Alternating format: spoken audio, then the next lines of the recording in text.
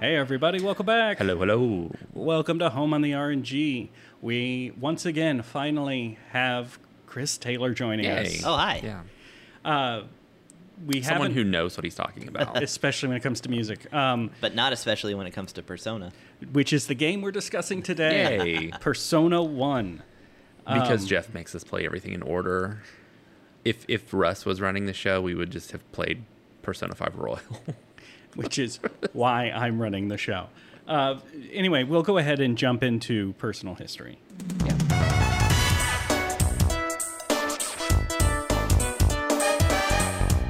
So I don't have history with Persona 1 because Rachel and Russ peer pressured me into starting with Persona 3. They insisted you can't play 1, you can't play 2, you can't play 2, you have to play 3 first, and then 4. And, okay, fine, they were right. Yeah, we're rational human beings. You were mostly right. Well, when we one day get to Persona 3, we'll talk about it. So this was my first time playing Persona 1. So I will say, as usual, I break down Persona 1 is a spin-off of a sequel to the Megami Tensei series, which sounds ridiculous.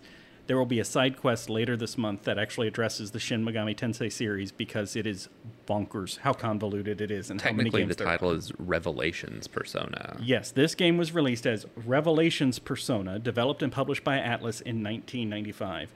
The Shin Megami Tensei series usually deals with demons. The Persona series deals with Jungian psychology, and this is where I get to sound a little smart, briefly. Because it deals with the concept of personas, which are the selves that we portray. Like how when you're at work, you act differently than when you're hanging out with your buddies, but you act differently than if you're hanging out with your parents. Each of those is a persona, a role that you play. It's an aspect of your personality that's appropriate to the situation. Is that how life is supposed to work? Is that what I've been doing wrong for 37 years? That might be your problem. All right. So this part of Jungian psychology deals with personas, which we've now defined, and shadows. Shadows are those parts of your personality you're not proud of. My need to be the center of attention. I'm aware of it. It's a part of my personality. It's not something to be proud of. So it's something I try to tuck away in the corner. The shadows are the parts of ourselves that we don't feed. We try not to engage with. And the Persona series deals with teenagers using their personas to fight the shadows from humanity's collective unconsciousness. That's a good summary. Yeah. That's a real good summary.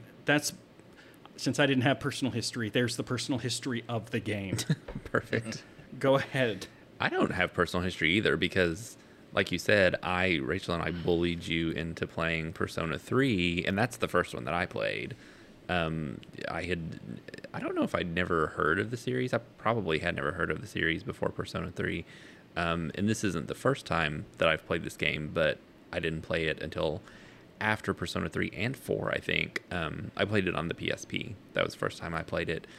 And we'll talk about it, but there's a really unfortunately Americanized Yeah, I was about to version. bring that up anyway. So when it came out for the PS1, there is a character who is, I don't know what the category of that person is in Japanese. Yeah, and Masao is the character, and it's some kind of fashion thing that was going on in Japan in the 90s. He represents a unique Japanast subculture. Yeah, exactly. That we don't understand. And he wears like a beanie, and he has like face paint on, and he has a weird earring, and it's just a cultural. So pop when culture they were thing. making the decision to translate it to the PS1 for Americans, they went, well, Americans aren't going to know what that thing is, and they're right. We don't know what that subculture is.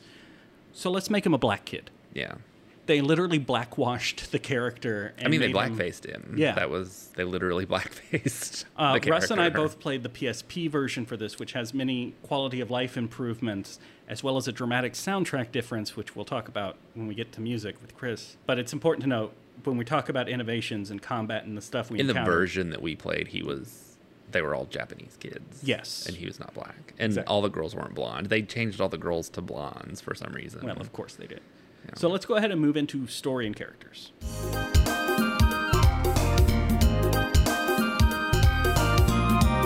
All right, let me get my piece of paper.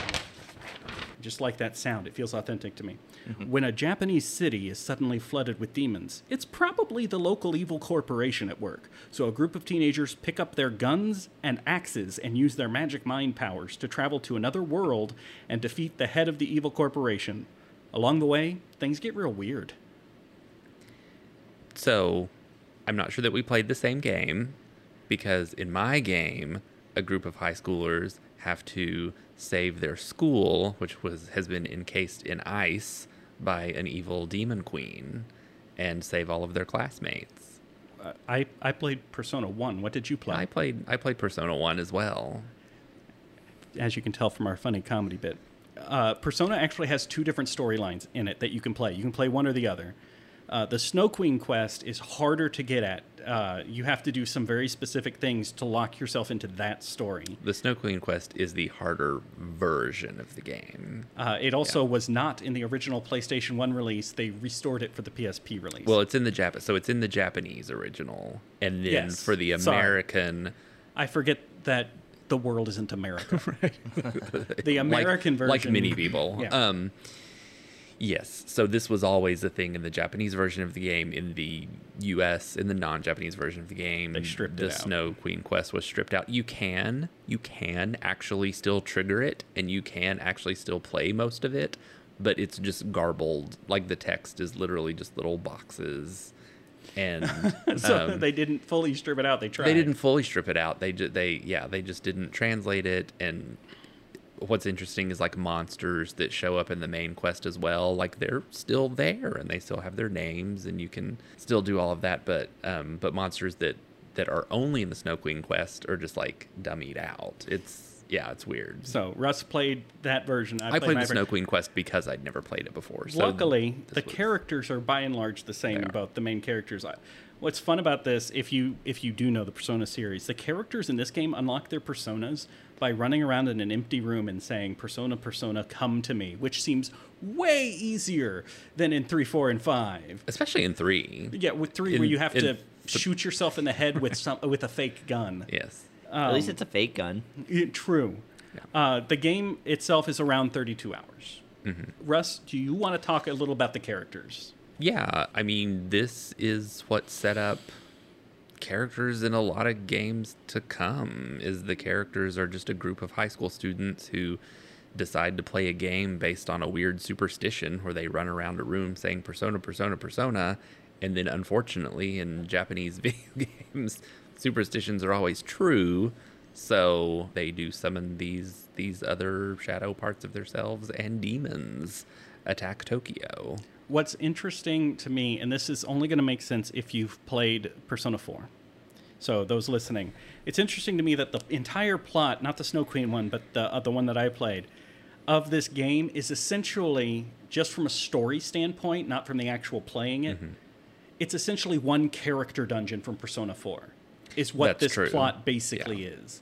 It deals with a young girl's split psyche, and you go into her mind, which is an alternate version of the world. Yeah. And you have to save her lighter side and fight her darker side and help put her back together. That is a good comparison, and interesting how that was fleshed out to make Persona 4.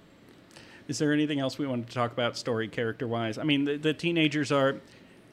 The teenagers are just different stereotypes. It's kind of like the Breakfast Club got together and then they had to fight demons. There's the Valley Girl type. There's the strong, capable woman. There's the secret bad boy. The secret bad boy with the scar on his forehead. I made sure to get him. Yeah. When you play either quest, you can't get all the characters. Yeah, there's about 9 of them and you can have 5 in your party. And when you're playing the main quest, you really only get to pick one. Right. 4 of them are selected for you. 3 of them are selected for you. God, how large is 4 the of them party? are. You can in the main quest you can only pick one So out of Yeah. like an additional 4. If you want to get the secret hidden character, not only do you have to meet all the specific recommendations, but you also have to like turn people away from your party. But the game is configured such that you will get a 5th party member. Right. If for some reason you didn't meet the right specifications, then the next to the last person won't let you refuse them. Yeah. So you do get 5 party members. The Snow Queen quest has 3 required, and then you actually get to pick 2 Yeah. out of those remaining ones. All right, so that's story and characters. I guess we'll move on to what I have a ridiculous amount of notes for, which is the combat system.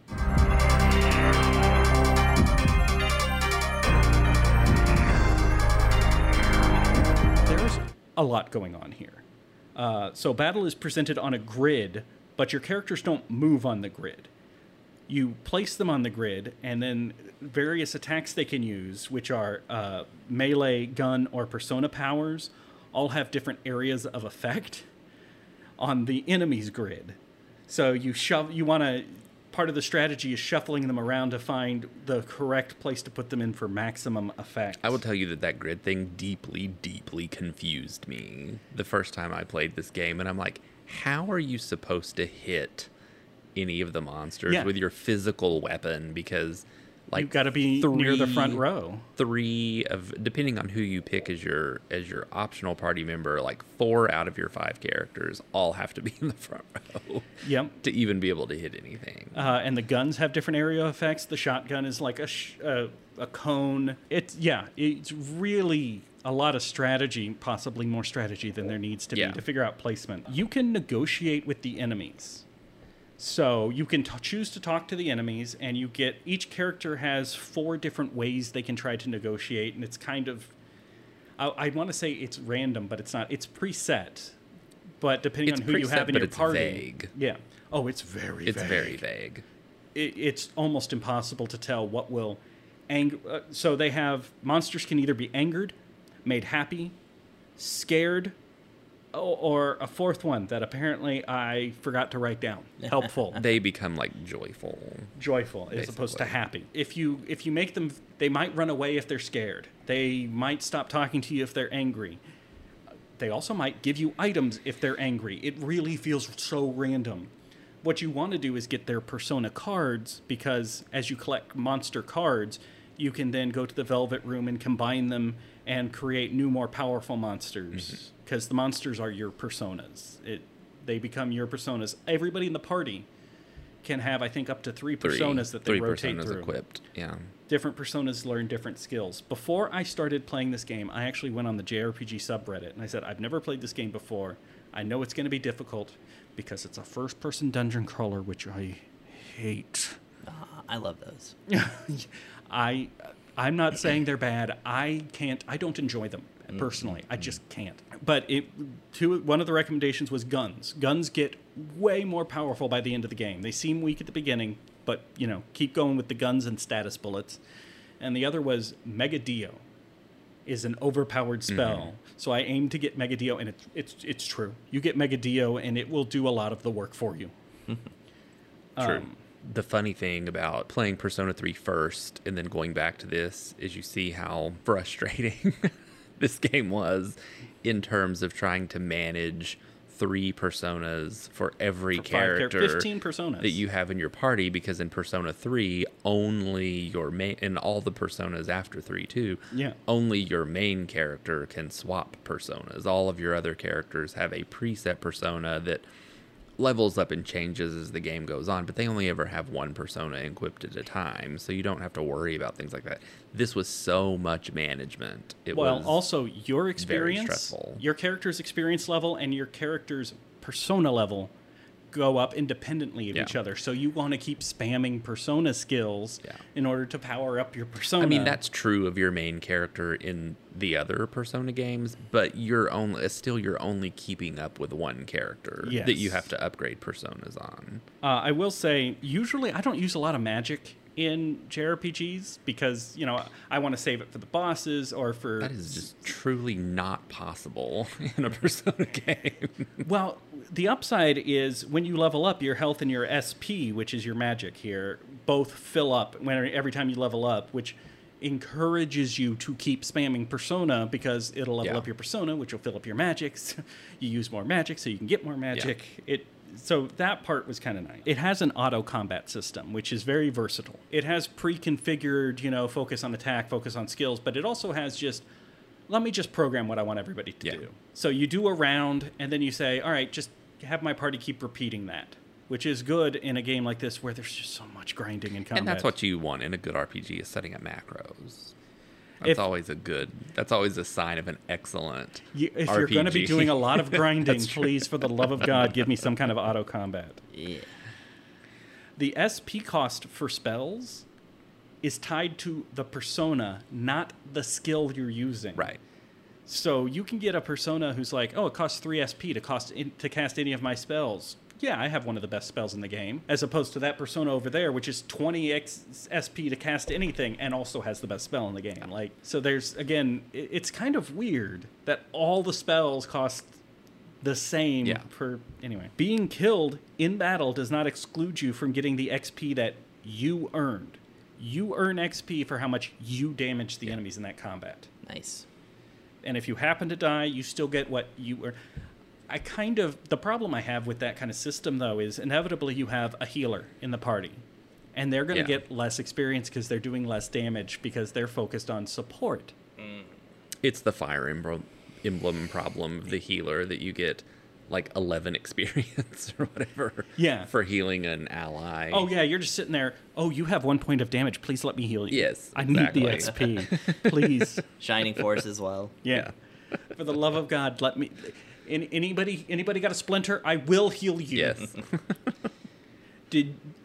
Have I addressed the combat? Do we think we've talked about? Yeah, the combat is not different in the Snow Queen quest. There are other gameplay mechanics that are different. The combat is the same. And I am here that in the original PS1 version there was not a speed up button for the combat animations. Oh, God. And I don't know how anybody played that game, because the amount of time it takes those characters to do their little flourish and summon their persona and their persona animation to play, and then the attack animation to play. Oh, I couldn't imagine that. The combat is just... The combat is very slow. The And combat is complex. extremely slow and complex and grindy.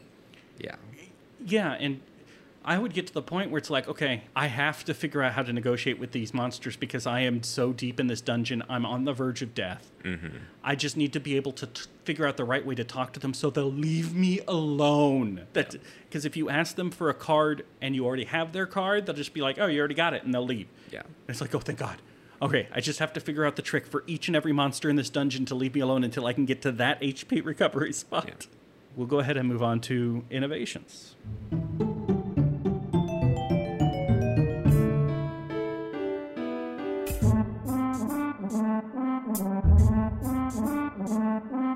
Like I mentioned, it's a first-person dungeon crawler, which is miserable for me. It is primarily a dungeon crawler. Even friendly areas like your high school or the mall is in a dungeon crawler format. The convenience store. Yeah. Yep. Convenient, as it says on this YouTube video.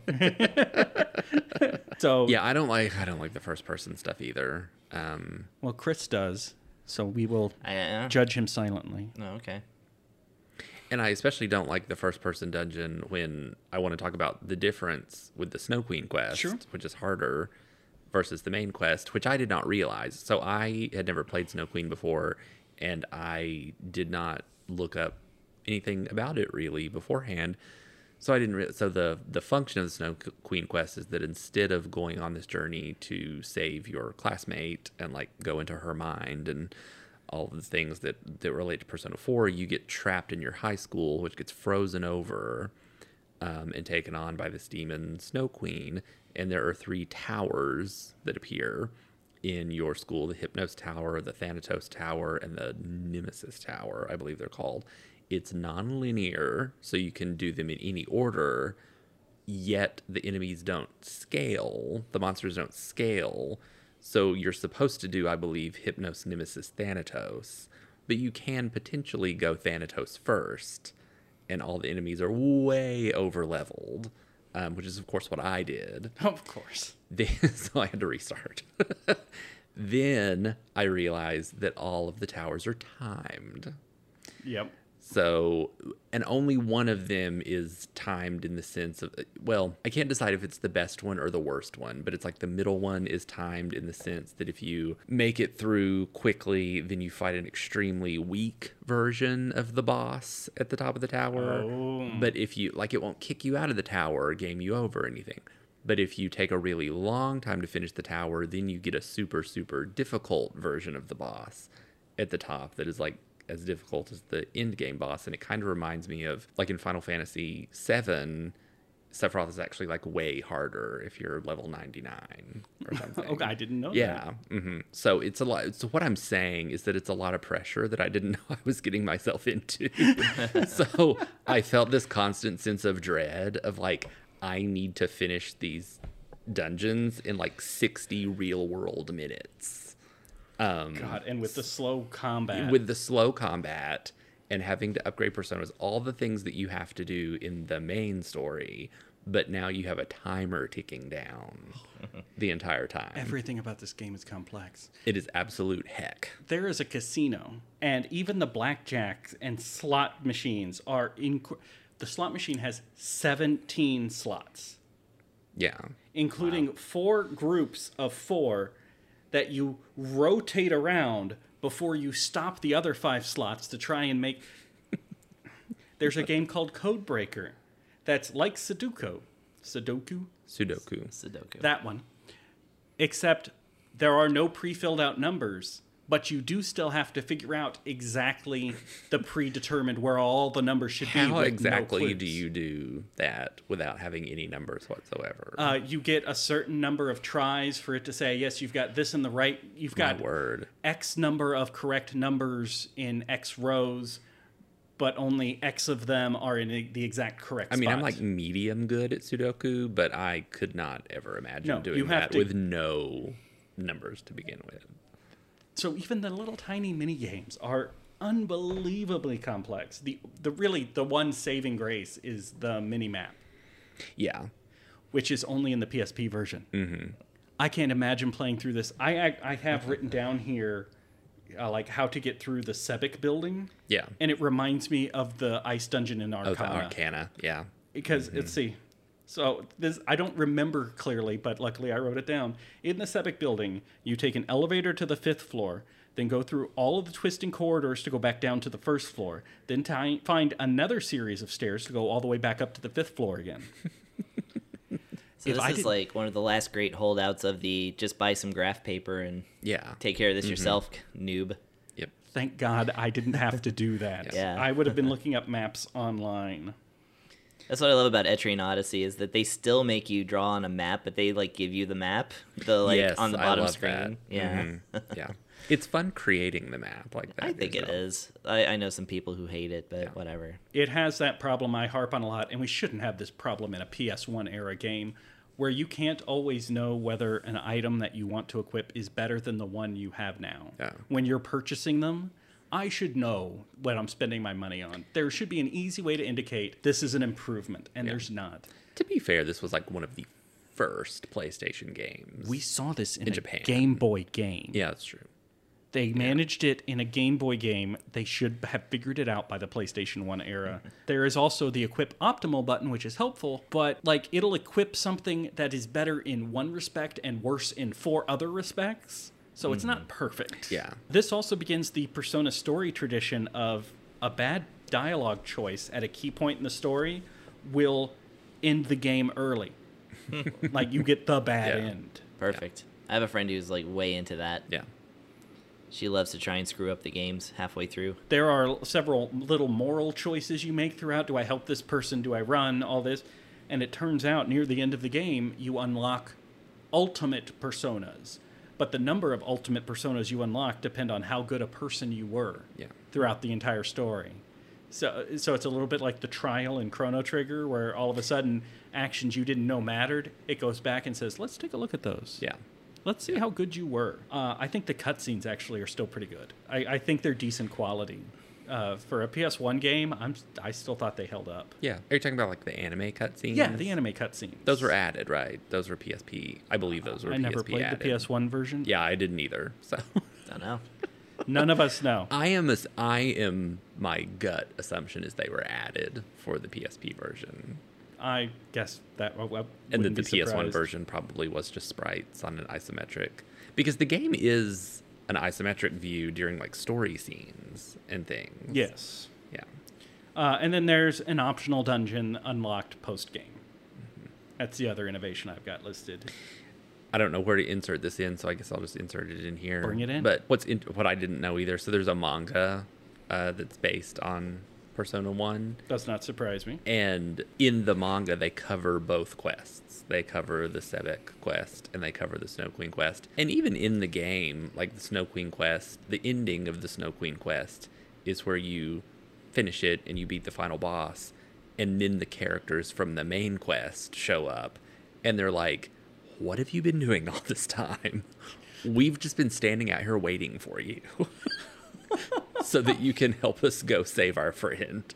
And then you have to go do that too. Oh, so if you do the Snow Queen quest, you have to. You don't, like in the game, you don't have to then play the main quest, but that is the ending. The ending is like, we saved the school and we saved our homeroom teacher, but these other two douchebags out here have just been like standing in front of the school the whole time, waiting for the main character to go save the other girl. So it's like, I just went through all of this, and now you want me to like help you save the main girl. And that's the way the manga plays out.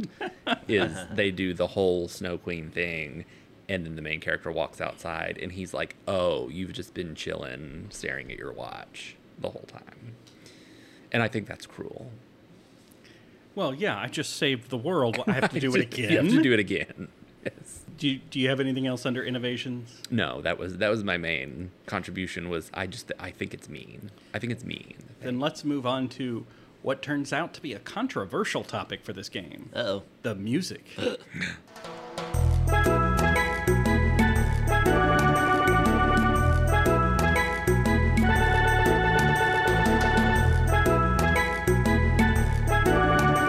So we have musical expert Chris Taylor with us. Chris, would you like to tell us a little bit about the music before we get to the controversy? I suppose. I actually, full disclosure, I only have listened to the original PlayStation music, but I do know about the controversy because I run a club on Facebook that, caters to like people sharing basically like obscure video game music. So, and this hits the line of like obscurity, I think. But anyways, yeah, I actually am not. I've never played the game either, so that's rounded out the trifecta.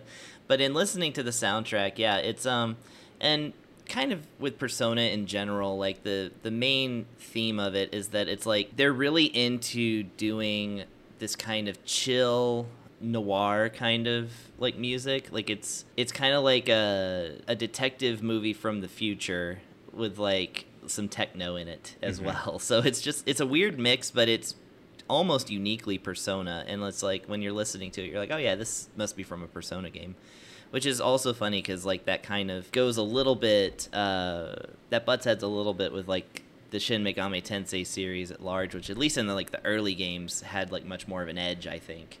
But like a Persona game musically to me feels a little more chill, lots more synth work. It's jazzy. Jazzy sometimes. Some people may argue that some of the songs just don't go anywhere. Yeah. But of course, then like with any RPG of this type, it comes down to dungeon themes and battle themes. Like the incidentals and the storyline music tend to not matter as much as like when you're in the dungeon. I suppose except for the Ice Queen dungeon, since you're timed, which is funny because like when I wrote down my favorites, most of them are in the Ice Queen part of the game. You don't have time to enjoy any music. Exactly, yeah. I have the Ice Castle dungeon here, the Nemesis Tower. I really love the Nemesis Tower. It's got like this chill, like kind of trip hop beat to it, which is kind of cool. But I will say that, yeah, this game does feature one of the best convenience store themes of any game. Yes. Which, at Even least... more than Humoresque of a Little Dog? Well, no, but... Okay. I was worried for a second. It's among them.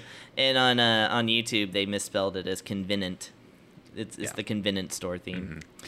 So when the PSP version was released, they remixed the entire soundtrack, and here's where the controversy comes in. By that time, other Persona games had come out. Yeah. And when they wanted to remix the soundtrack to sound more like the rest of the Persona games. So when I fired up the PSP, I was like, oh yeah, this sounds like Persona. This, like, I'm here. It sounds exactly like a Persona game. But a lot of people online I saw were complaining because they really preferred the original. And I made a point.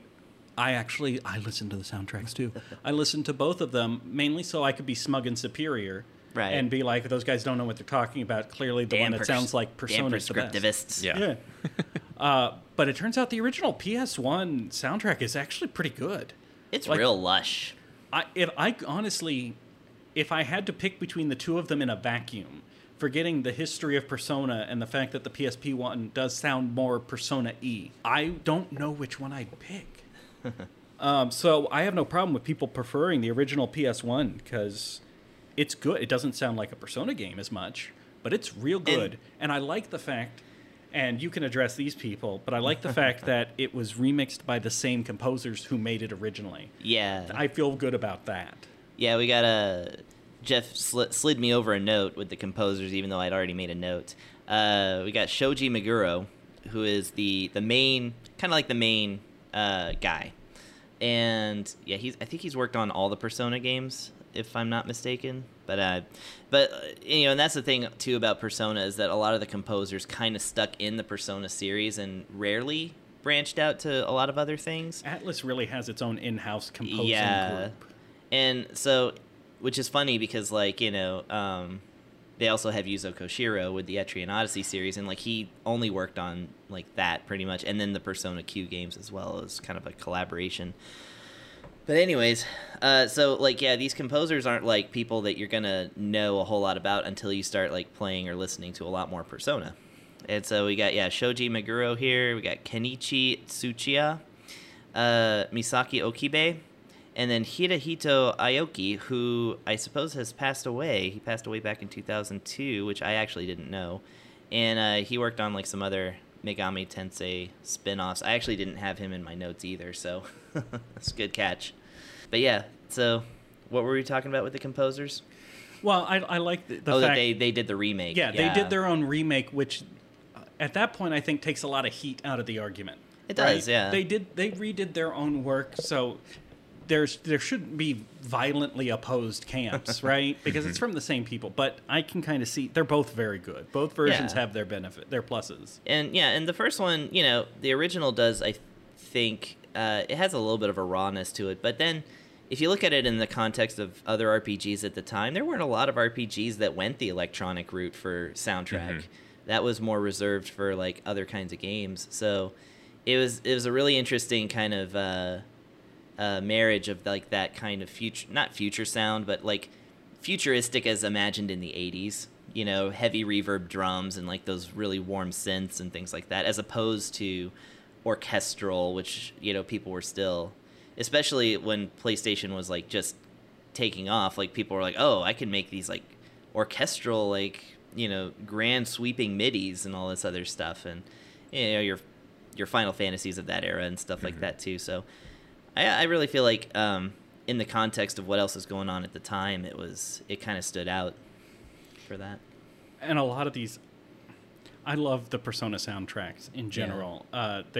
And I don't normally care that much about music. They're good for like, head bopping. The aria of the Velvet Room is so identifiable, and that it's haunting, and it will always jump out at you. I really love that one soundtrack from the Persona 4 game, the stand-up, the stand-up reach out, whatever. Oh, yeah. God, that almost gives me goosebumps when it kicks in right at a good dramatic part.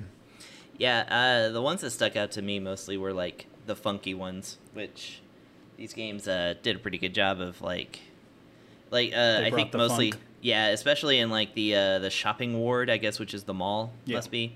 Yeah, I have first and second shopping and first ward shopping like themes. Yeah, those are really really great. And Mark's theme, which I don't know what that is.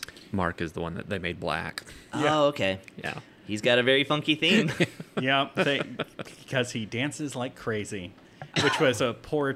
Mark Dances Crazy was one of the weird translation choices Yeah. they made for the PS1, and they decided to keep it for the PSP remaster because it was like "You Spoony Bard." Yes. Yeah. It was easy. People were just like, "No, you got to keep that one."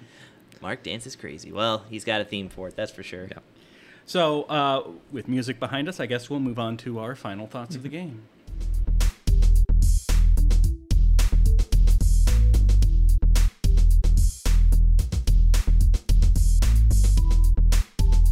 So, we played this game. We certainly did.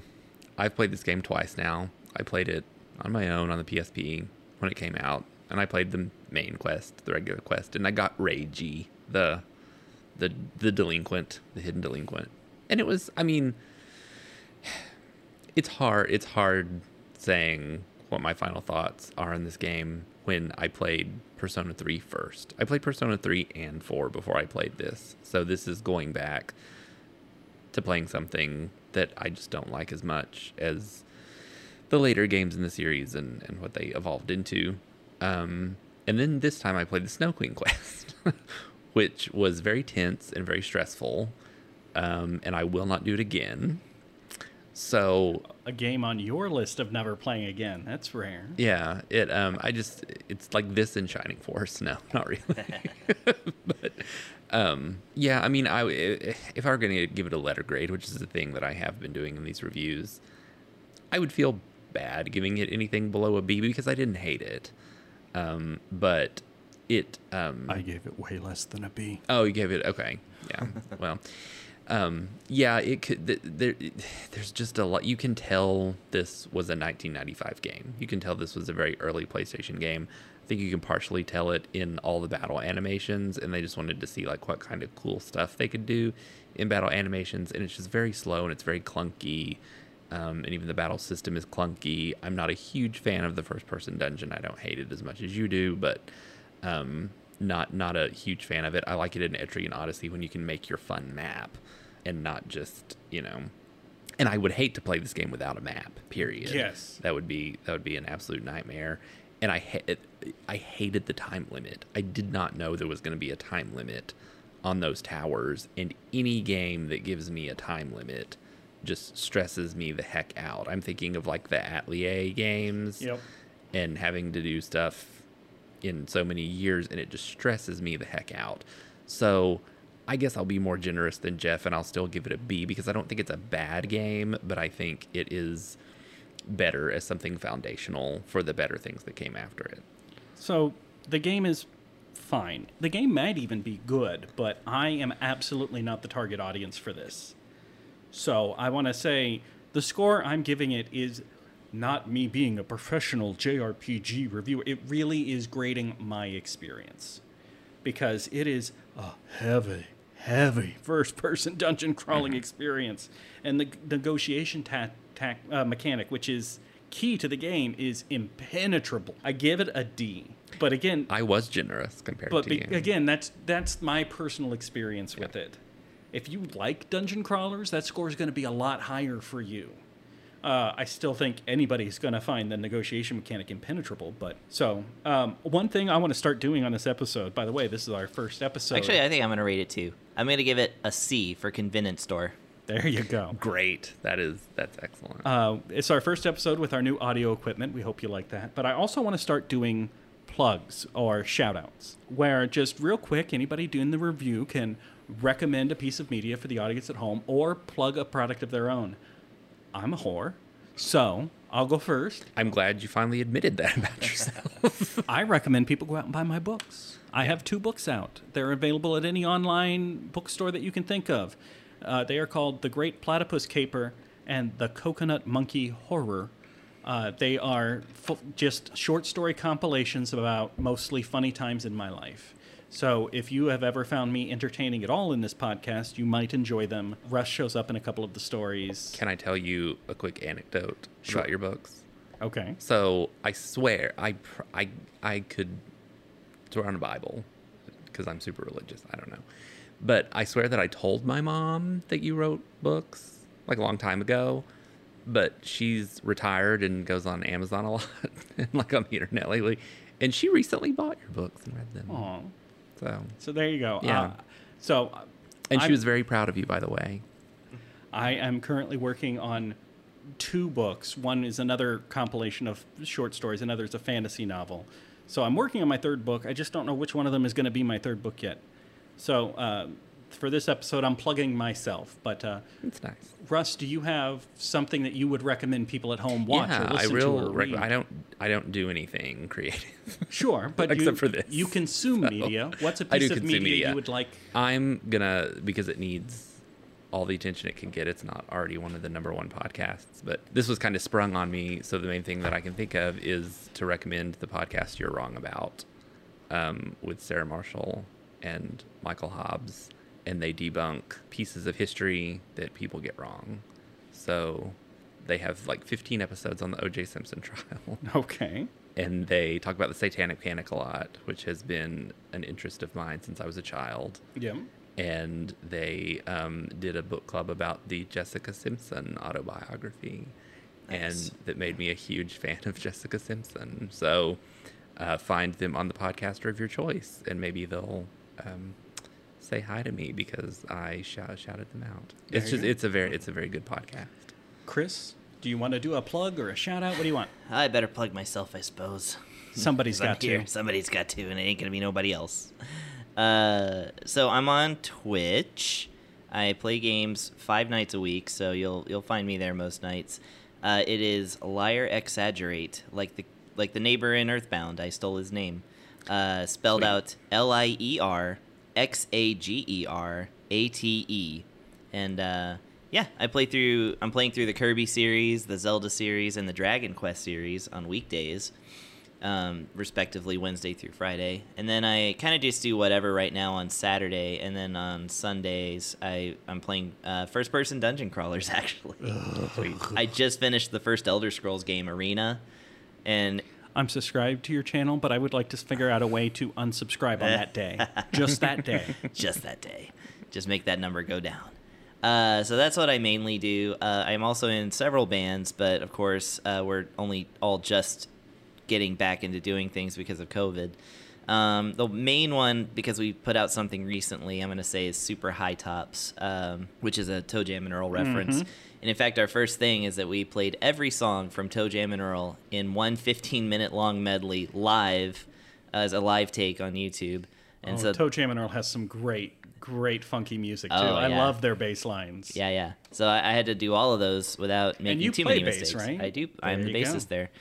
And we just recently released a much shorter cover, but it's of the 5 p.m. theme from Animal Crossing New Horizons. So that's there now, and hope you'll check it out.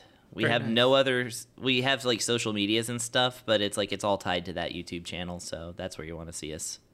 Okay. And Nice. I almost forgot. And Russ, if they want to play Revelations Persona or Persona 1, however they want to call it, how can they play? I mean, they can play it on a PSP, which has a store that I think still exists as of right now.